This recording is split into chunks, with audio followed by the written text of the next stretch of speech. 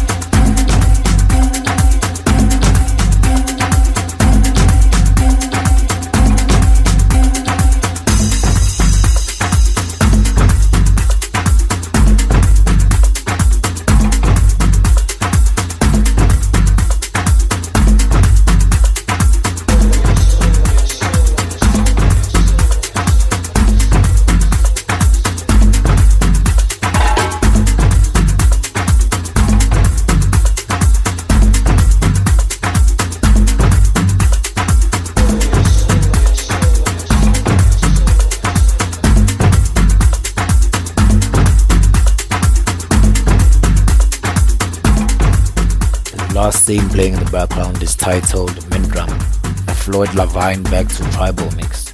On top of that, it was the 10th scene titled Onganta Rankai. This one was done by Native Tribe and Tarsol. And before that, it was the 9th scene of this episode titled Tango 2, done by Sam Goku. So, this was the Dub 49, which marks as the 9th offering of Season 3. Thank you again for tuning in this week's show. Remember, feel free to send me your feedback or just leave a comment on the Dub Series Offerings page on Facebook just to let me know what you think of the show. And please like the page to get all the latest updates on the show. Also, follow me on social media, Facebook, Twitter and on Instagram. It's Peminako throughout all platforms. Please continue letting your friends know about this amazing weekly show that is on a very good rise, and hope you all will tune in every episode from Season 3. But as I always say, I don't promise too much, but to always deliver. Again, my name is Peminako, and I'm out.